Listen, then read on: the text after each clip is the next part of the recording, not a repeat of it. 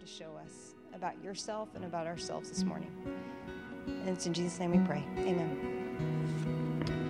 Amen. Good morning. Well, this morning we are going to finish up our series that we've been working through since September through the book of 1 Corinthians. And I think what I've loved about this book is that as we go through things, we see that things haven't really changed in the last 2,000 years.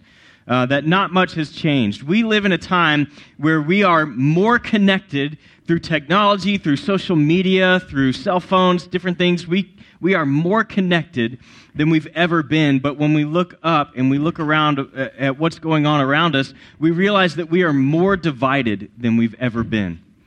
Our society is divided politically, economically, socially, racially. And even within the church, we see that there are deep divisions along denominational lines, along schools of theology. We even see people that argue on Facebook and Twitter about which celebrity pastor they follow, whose blog are they reading, whose podcast are they listening to. And we all feel like, well, if you don't listen to my guy, then you're wrong. And we end up dividing over silly things that make no difference. The reality is, disunity is crouching at the door of the church. Unity is not something that just happens. It's something we have to fight for. Just like a good marriage, we have to fight for a good marriage. We have to work towards that. And the same is true of unity within the church. And what I love is that this letter, written over 2,000 years ago, is facing the exact same problem. The church in Corinth is in the same boat that we're in today. They are deeply divided as a church. They have all these divisions within their church, and Paul writes this letter to encourage them to be unified because he understands that unity doesn't just happen. They have to be willing to work towards it. And it's been encouraging for me as we make our way through to see all the different ways Paul encourages them to work towards that unity, and he starts by reminding them of their identity in Jesus Christ. And it's something that the church in Corinth had forgotten. Division often starts in the church. One of the first signs that the gospel has been lost is division. Because we forget our identity in Christ that we share together. We forget the love of Christ that we're to demonstrate towards one another. A deep belief in the gospel that results in a love for Jesus will make our identity in Christ stronger. And together, because we share that same identity, we will grow in that identity and we will grow in our love for one another.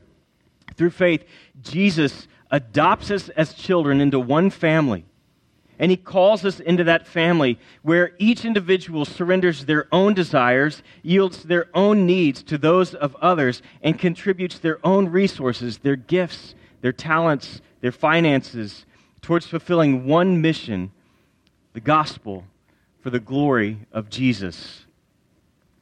Paul's intent in writing this, and ours in preaching it, is that we would come to a place where we could repent of our own agendas and say, for the glory of Jesus Christ, we're all going to be on the same page. We're all going to work towards the same thing. We're going to be committed no matter what. We will fight for each other. We will not fight with each other. Because there's a mission that has to be accomplished. There's a mission that Jesus Christ has given his church, and we are his church. We are a part of his church. And sadly, as we look throughout history, we see that the greatest hindrance to the mission that God has given his people are the people themselves. Because when the world looks on and they see a church in disunity, not just a local church, but when they see people fighting about denominations and schools of theology, they say, well, you're no different than anybody else. You talk about how you have Jesus in common, yet you guys can't even get along. So this morning, as we look at this passage, we're going to see that Paul is going to summarize much of what he said throughout this whole book. Chapter 15, he's talked about the resurrection, and he's talked about what's going to happen when Jesus returns. And he's got the Corinthians thinking about heaven, and in chapter 16, he's going to bring their eyes back to earth, and he's going to say, hey, all this is exciting, and we look forward to when Jesus will return, but we can't forget that there is work for us to do right now. So this morning, if you will, Turn with me to 1 Corinthians chapter 16. And what we're going to see is as Paul draws their attention back to earth, he's going to draw their attention to this idea. He's going to return to this theme of unity. And he's going to say, we've got to be unified because there's still work left to do. Let's look at chapter 16, verses 1 through 4. It says, now about the collection for the saints. You should do the same as I instructed the Galatian churches. On the first day of the week, each of you should set aside something and save it in keeping with how he prospers, so that no collection will be need to be made when I come. When I arrive, I will send letters. I will send with letters those you recommend to carry the gracious gift to Jerusalem. If it is suitable for me to go as well, you can travel with me. All right, so the first thing that I want us to see here is there are some great principles about giving in this passage. And I actually, as I started this week, I started laying out the passage. I was like, man, this would be a whole sermon in itself. Verses 1 through 4 of this chapter, I could do an entire sermon, and we are going to come back to that someday. The one thing that I'll leave you with today to think about is this. What do I intentionally set aside in order to support the church, right? So we'll just leave it at that. That one principle, something for you to think through and pray through. What am I intentionally setting aside in order to support the church? But when I look at this passage, when I look at this whole chapter, what I realize is that Paul is talking about something way more than money. Paul has something way bigger than just their money in mind. What Paul wants them to see is that they are a part of one church, that there is one church. Now, we have to ask a couple questions. You know, what is this collection that Paul is taking up? Well, we read about the collection is for the saints in Jerusalem. We know that there is a church in Jerusalem. This is where the church started on the day of Pentecost. There are believers there, and if you go back to the book of Acts, you read that there's a prophet from among the believers, a man named Agabus, who comes and he says, hey, there's going to be a great famine here in Jerusalem, and we need to be prepared. The church is already being persecuted. The people are suffering, and then they get word about this famine. And so Paul says, hey, I'm going to go around to the churches that I've helped start, that I've been pastoring and shepherding, and I'm going to take up a collection so that we can support our brothers and sisters in Jerusalem during this time of famine, so that they will also be able to reach out to the poor and that the gospel could continue going forward. So Paul is taking up this collection from churches who've never met the people in Jerusalem. They've never met them. So why involve the Corinthians? They've never met these people. They don't have anything to do with them. What Paul wants to do by involving all these other churches, I believe he's helping them realize that while they have their local church in their cities where they're meeting, they are not the church. They are not the only church. There is a universal church that is made up of all the believers who have put their trust in Jesus Christ and Christ alone. And he wants them to remember, hey, this thing is bigger than you. This thing that you're a part of is bigger than you. There are churches all around the world that you have a part in supporting, that you can be a part of building and praying for. One of the things that happens, and we see this in Corinth, go back to a few chapters before, Paul says, hey, Corinthians, chapter 14, he says, did the gospel originate with you? Like, you mean to tell me that you guys are the only ones who have it right? Out of all the churches in all the world, you're the only ones who have it right? And that plays into part of their problem was their pride. They did think they were the only ones who had it right. And the problem was there were 5 different groups within the church, or 10 different groups within the church who had it right. And they forgot that they were a part of something bigger. And this can easily happen to us. I love our church, but we can't make the mistake of thinking that the gospel came to Georgetown the day that River Rock Bible Church was started. We have to realize that the gospel has been here, that there are other churches in our town that are a part of moving this mission forward. And it's dangerous and prideful for us to say, hey, our church is the only one that has it right. We have to understand that we have brothers and sisters in Christ all throughout this city right now that are meeting in different locations. This is why we do things like we pray on Sunday morning for other churches, because we want them to be blessed. We want those churches to be blessed. And a lot of times what happens is if we don't actively remember that we're a part of something bigger, what we start to do is we start to feel threatened when God blesses another church.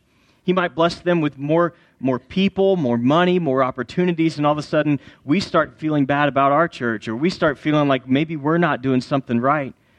But instead we can be excited. We can be excited to drive past First Baptist and see that their parking lot is packed for all of their services. And we can say, praise God that they are growing. Praise God for what they're doing in this city. And at the same time, if we drive by another church and we see that their parking lot is not as full, we could say, God, would you bless this church? Would you help them to grow? God, would you bring people that need to hear the gospel to this church? Because we remember that we're a part of something bigger. We remember that we're a part of something bigger. We do this through things like Love Georgetown. Coming up on August 11th, we are going to gather with about 20 to 21 other churches from our city, and we're going to serve our city in the name of Jesus Christ. We're going to say, you know what? Yes, there's differences. There's things we don't agree on, but we do agree on the gospel. And we agree that we need to be serving our city in the name of Jesus so that the gospel may go forward.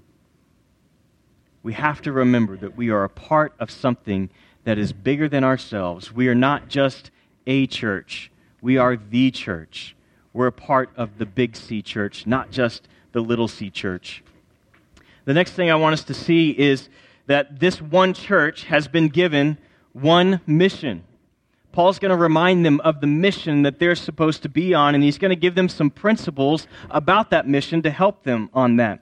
Look at verses 5 through 9. Paul says, I will come to you after I pass through Macedonia, for I'll be traveling through Macedonia, and perhaps I will remain with you or even spend the winter, so that you may send me on my way wherever I go. I don't want to see you now just in passing, for I hope to spend some time with you if the Lord allows. But I will stay in Ephesus until Pentecost, because a wide door for effective ministry has opened for me, yet many oppose me. Many oppose me. So Paul is saying, hey, I want to come see you. I want to come and be a part of the mission that's taking place there in Corinth, but I can't come right now because God has opened another door for me. Paul says that he intends to visit Corinth, but he's got to submit his plans to the Lord.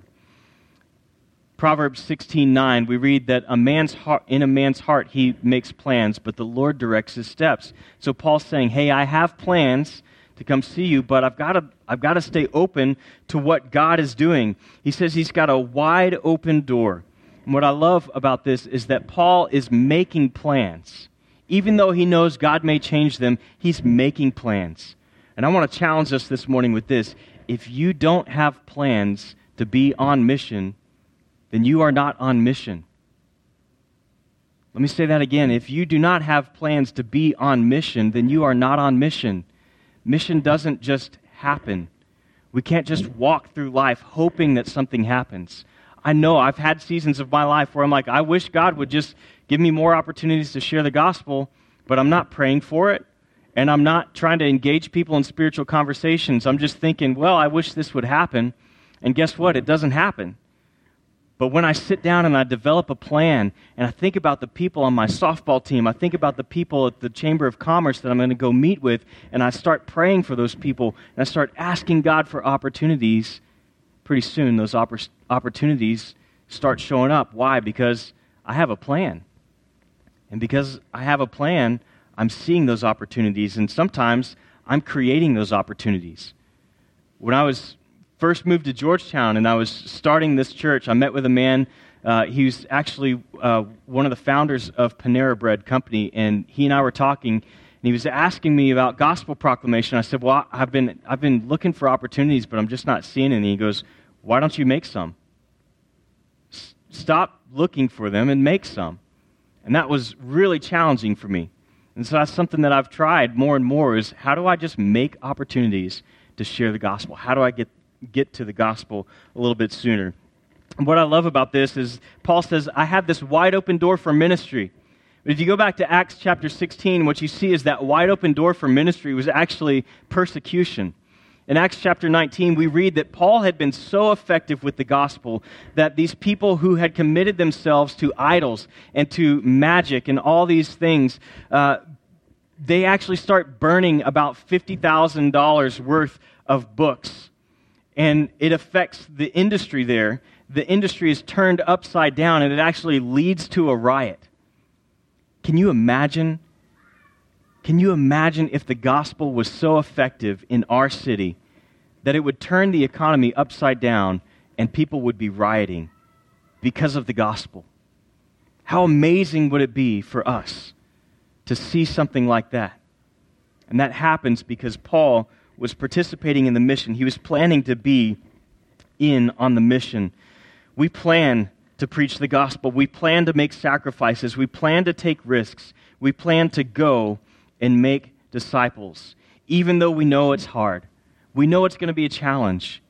We arrange our lives. We prepare our families for the one mission that God has in the hopes of all of this happening so that we could see more men, women, and children coming to place their faith in Jesus Christ. Paul had a plan to be on mission. We should have a plan to be on mission. And what is that one mission? Paul's going to tell us that one mission is the one message. We have one message that we're called to proclaim, that is Jesus Christ and Him crucified, and salvation by grace through faith in Jesus Christ alone. I want us to skip down to verses 13 through 14. This is really one of my favorite passages of this whole book, is when Paul gets to these two verses. He says, "Be alert, stand firm in the faith, act like a man, be strong. Your every action must be done with love." When Paul uses this language in chapter 13, he's using some very strong military imagery for the people of Corinth. And the message that he's trying to get across is this. He's saying, church, you are an army, and you should act like one. You should function like an army. You have to understand that you're on mission, and that mission is the message of Jesus Christ, and that message has to be guarded. That message has to be guarded, it has to be protected, and it has to go forward. And so he tells them to stay alert. I love this, that every single one of those verbs that Paul uses in chapter 13 is an imperative. It means it's a command. These are not suggestions. He's saying you have to stay alert. The church is an army and must act like one. In Acts chapter 20, we see Paul challenging the elders in Ephesus with something very similar. In 28, he says, "Be on guard for yourselves and for all the flock that the Holy Spirit has appointed you as overseers, to the shepherds of the church of God, which He purchased with His own blood. I know that after my departure, savage wolves will come in among you, not sparing the flock, and men will rise up from your own number and deviate doctrines to lure the disciples into following them. Therefore, be on alert, remembering that night and day for 3 years I did not stop warning each one of you with tears." Paul says, be on alert. We have to be on the lookout. And he's going to give us some principles. There's a couple things that I want us to understand is that a lot of times what happens is we lose sight of the gospel. We lose sight of this gospel message, and churches fail when they lose sight of the gospel message. Churches don't fail because someone passed ungodly legislation. Churches don't fail for any other number of reasons, but they fail because they lose sight of the gospel. And that happens in just a couple of ways. One of those is that they start believing they have nothing to be saved from. They start feeling like, well, I'm good enough. Or sometimes they'll say that they can save themselves, that if I could just do more, if I could just attend a certain number of services, just do enough good things, then I could save myself. And the last one that I thought of was this, that they stop living the gospel in how they treat each other. They stop living the gospel in how they treat each other. And the world looks on and they say, if that's what Christians act like, if that's how they treat each other, I don't want to have any part of that. And the gospel message is lost. So Paul encourages them, be alert, be on the lookout for that, stand firm in the gospel, stand firm in the hope that the gospel gives us. It gives us a new identity in Christ. My identity is not defined by what I do, what mistakes I've made, how much money I have, or what family I come from. My identity is in Christ and Christ alone. And we need to understand that we are saved, we are blessed, we are appreciated, we are reconciled, we are gifted, forgiven, we are made new, and we are victorious. And we have to stand firm in that identity and understand that that identity bonds us into one new family. And at the end, he says, act like men and be strong. This is most likely an allusion to what we see throughout the Old Testament before the people of Israel go into battle. Oftentimes, they're very scared. And so the encouragement is be strong and courageous. Act like men. What is the writer trying to communicate? They're saying, hey, you have a battle in front of you. You need to be courageous. You need to go in understanding that victory is in your hand. Act powerfully. But it's also a call, I believe, in this passage to maturity. And maturity demonstrates itself with love. That's why after all of these commands, after all of this military language, Paul says this in verse 14. He says, your every action must be done with love. Love is the mark of maturity. And if you go back to chapter 13, Paul gives a list of things. He says, if I can speak in the tongues of angels and of men, if I have all knowledge to understand all mysteries, but I do not have love, I am nothing. I am nothing without love. We have to guard the gospel. We have to understand that we guard the gospel message not just by being right, but by being in love. We guard the message not just by being right, but through love. Jesus himself said, they will know you are my disciples. How? By your love for one another. By your love for one another. It's not just about being right. It's also about our love for one another. The next thing we see is that we can guard the gospel message through our obedience. And I love this idea, kind of keeping with this idea of the military. You know, something happens when we put our trust in Jesus Christ. Our obedience to him becomes not because God is some overlord that's cruel and watching over us, waiting to zap us with lightning when we mess up, but it becomes out of a relationship with a loving Father that we desire to honor and obey him. I have read a number of books by an author named Stephen Ambrose. One of my favorite books is The Victors, and the subtitle is Eisenhower and His Boys. And it talks about how Eisenhower led his troops. One of the things that Eisenhower would later say is that leadership is getting men to do something that you want them to do because they want to do it. And you see that as you study his history, that he had a personal relationship with his men, and he was able to send them into battle, and they were willing to go knowing that they might die because of the love and the connection and the relationship that they had with their general. Now, Patton, on the other hand, had the fear of his men. And he was able to get his men to do stuff because they feared him. And what I love about this is that there's a big difference between the two. And when we put our trust in Jesus Christ and we come into a relationship with him, our obedience changes from trying to earn his favor or out of fear that if we mess up, he's going to strike us down to, I love him. I know he cares for me, and when he asks me to do something, it's for my good and for my joy. And as parents, if you're parents here, you understand that. I just had a conversation with my kids this last week of, hey, do you believe that when Daddy asks you to do this, that I have good things in mind for you? That it's because I want good things for you? Yeah, we believe that. Okay, then I need you to do it. I need you to trust me, even though it seems hard, even though it seems difficult. I need you to trust me that this is for your good. The next thing I want us to see is that we guard the gospel message by respecting our leaders. In verses 10 through 12, Paul's going to talk about Timothy and Apollos, and he's going to say, hey, I'm sending Timothy to you. Timothy is this young pastor, and he says, be sure that Timothy has nothing to fear. Now, why would Paul say this unless the Corinthians had a history of treating their leaders poorly? And he even says, hey, I tried to get Apollos to come to you. I know you guys want to see Apollos because he's your favorite teacher. But Apollos doesn't want to see you right now. I get the feeling that kind of Apollos knows that if he goes, that it's going to cause more problems than if he stays away. And I was challenged by this last week because I started thinking about my own time growing up in the church and what it's been like for me. And I just wrote a couple questions for us to think about.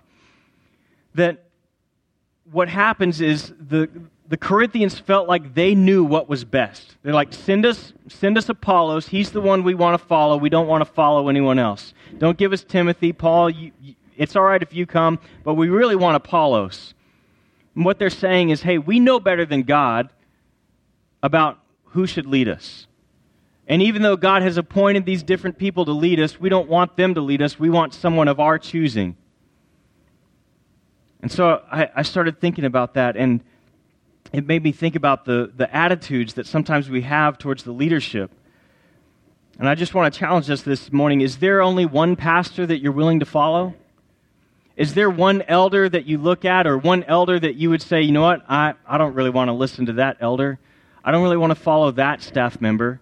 If they ask me to do it, but if Stephen asked me to do it, then yeah, I'll do it. Or I've been in churches where this happens. People walk in and they see that it's not the lead pastor preaching that Sunday, they turn around and walk out, as if God could only speak through one man. How well are you doing at respecting the leaders of this church? Whose mission are you on? Whose mission are you on? Are you willing to follow that? We have to understand that while God's mission is more than one man, God works through men to accomplish it. Going back to our military, we see that requires structure. There's structure throughout the military. There's an authority structure. And what's crazy is we see authority structure everywhere in society. When you go to work, I imagine that there's a boss, there's managers, and there's employees. When we go to school, there's a principal, there's teachers, and there's students. When you go home, there's a mom, there's a dad, and then there's children. Yet when it comes to the church, all of a sudden we say, nah, I don't like that structure. I don't want anybody telling me what to do. I don't like that. I reject that. And we think that we know better than God about who should lead us and how it should look and what should happen. I want us to look at just a couple passages real quick. Going back to Acts chapter 20, let's read about what Paul says to the elders in Ephesus. He says, be on your guard for yourselves and for all the flock that the Holy Spirit has appointed you as what? Overseers. Does that indicate some sort of leadership? Yeah. And then he says he's appointed you as overseers to shepherd the church of God, which he purchased with his own blood. And then I want us to look at Hebrews 13:17. Hebrews 13:17 says, so obey your leaders and submit to them, for they keep watch over your souls as those who will give an account, so they can do this with joy and not with grief, for that would be unprofitable for you. So what's Paul saying? He says, don't be a pain in the rear to those that are leading you. They're doing the best they can, and they have your best interest in mind, because they understand that they're going to stand before Jesus. Myself, the staff, and the elders are going to stand before Jesus someday, and Jesus is going to say, how did you shepherd my family? How did you shepherd my flock? It's time for you to give an account. And there's a weight that comes with that. And every single staff member, every single elder understands the weight of that.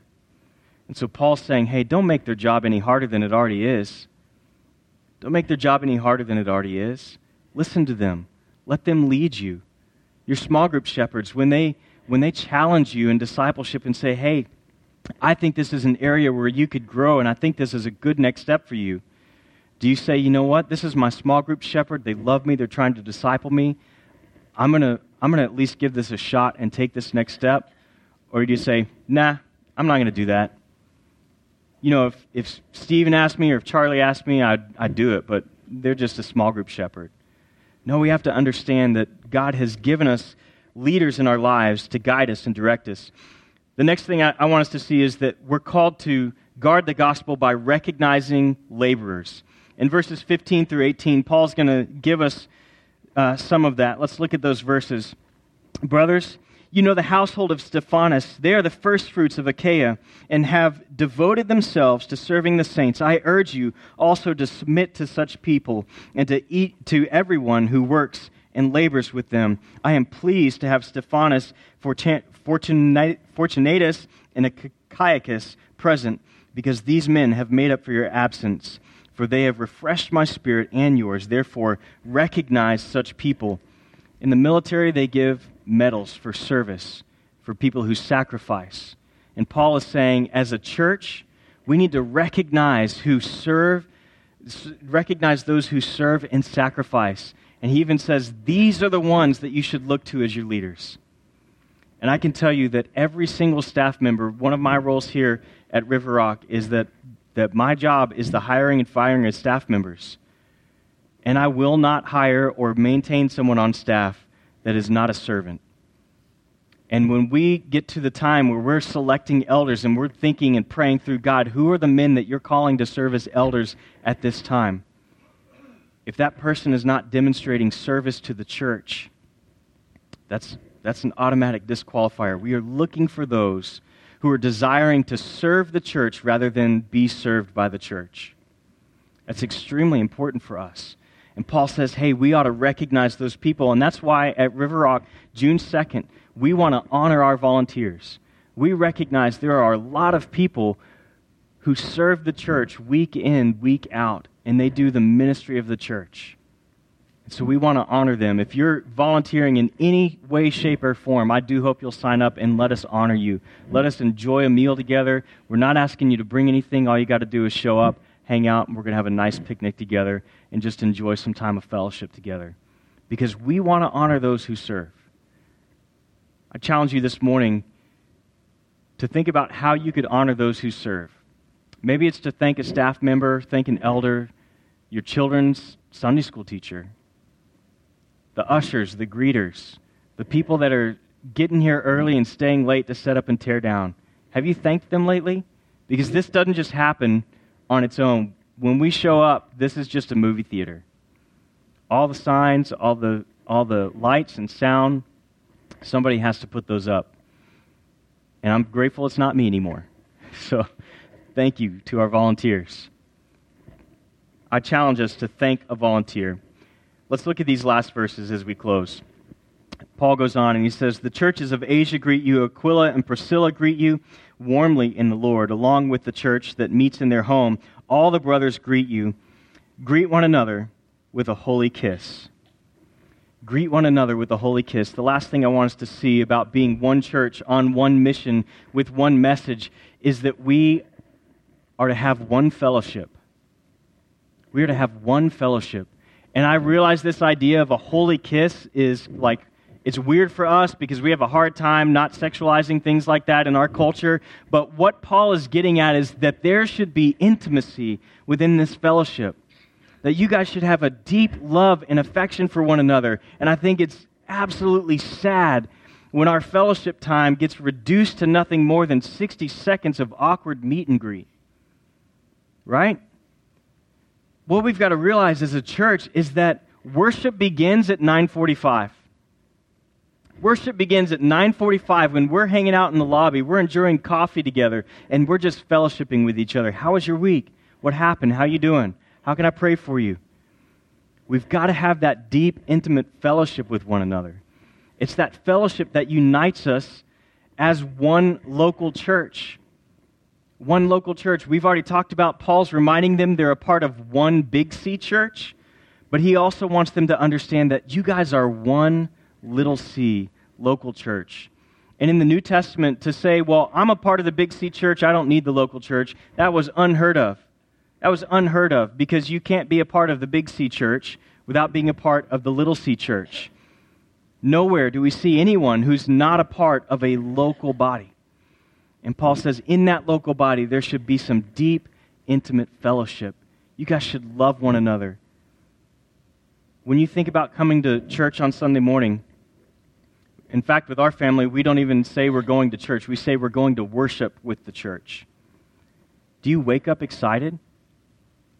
Do you wake up and say, you know what, I can't wait to see Janine Aragon and her smiling face as I check my kids in? Do you wake up and excited to see the people that are your brothers and sisters in Christ that are this local church? And when you get here, if there's a face that you don't see, a friend that you don't see, do you ever think, you know, I didn't see so-and-so today. I ought to give them a call and just let them know, hey, I missed you. Man, I was really looking forward to seeing you. I didn't see you this morning. I missed you. I can't wait to see you on Wednesday night at small group. I hope everything's all right. Talk to you later. Send them a text. Let them know they were missed. Do you miss those that aren't here? genuinely miss them? Or do you just come and fill a seat? When somebody's not in your small group, I love this. Angela Pinkerton, every once in a while, she misses small group or she misses on Sunday, and I'll send her a text on Monday, just say, hey, I know you were traveling, but I just wanted to let you know you were missed, and I'll see you on Wednesday night at small group. And every time she's about to be gone, she's like, I'm going to be gone. You don't have to text. I'm like, I know you're going to be gone, but I'm going to text because I mean it. I really did miss seeing you. I missed seeing your face. I'm so excited to see you again on Wednesday. Do we have those kinds of relationship? Can we develop those kinds of relationship? Take that time to get to know the people around you. These last two verses, Paul says, this greeting is in my own hand. Paul, if anyone does not love the Lord, a curse be on him. Maranatha, that is, Lord, come. And then I love he ends this way. The grace of the Lord Jesus Christ be with you. My love be with you all in Christ Jesus. If there was ever a church that deserved a tongue lashing from word one, it was the Corinthian church. They were deeply divided. They were tolerating immorality. They were suing each other. They were fighting each other. And they were hindering the gospel by all that they were doing within the church. And yet Paul ends this letter where he starts, which is with the grace of Jesus Christ. He says, I know this is hard. I know you guys are struggling, but I love you. I love you because Jesus Christ loved you, and I know you're not perfect. You got some issues, you got some junk you got to work through, but the grace of Jesus Christ covers that. And because of that, I can say that I love you. I don't love everything you're doing, but I want to walk with you in that grace because I want to see you reach that maturity in Jesus Christ. How many of us, when we're offended by our brother and sister in Christ, when something happens, somebody says something, we just say, forget them. We're not willing to extend that grace. We're not willing to extend that love. Think about all the problems the Corinthians had, yet Paul says, I love you because I know you're not perfect, but you're my brother, you're my sister in Christ. And so I extend you God's grace, and I love you. Let us be a church that understands that we are a part of the Big C Church. We're just one little C church that's a part of the Big C Church. And as a part of that big church, we have one mission, which is the spread of the one message of the gospel of Jesus Christ. And we do that in fellowship with one another. Before we close,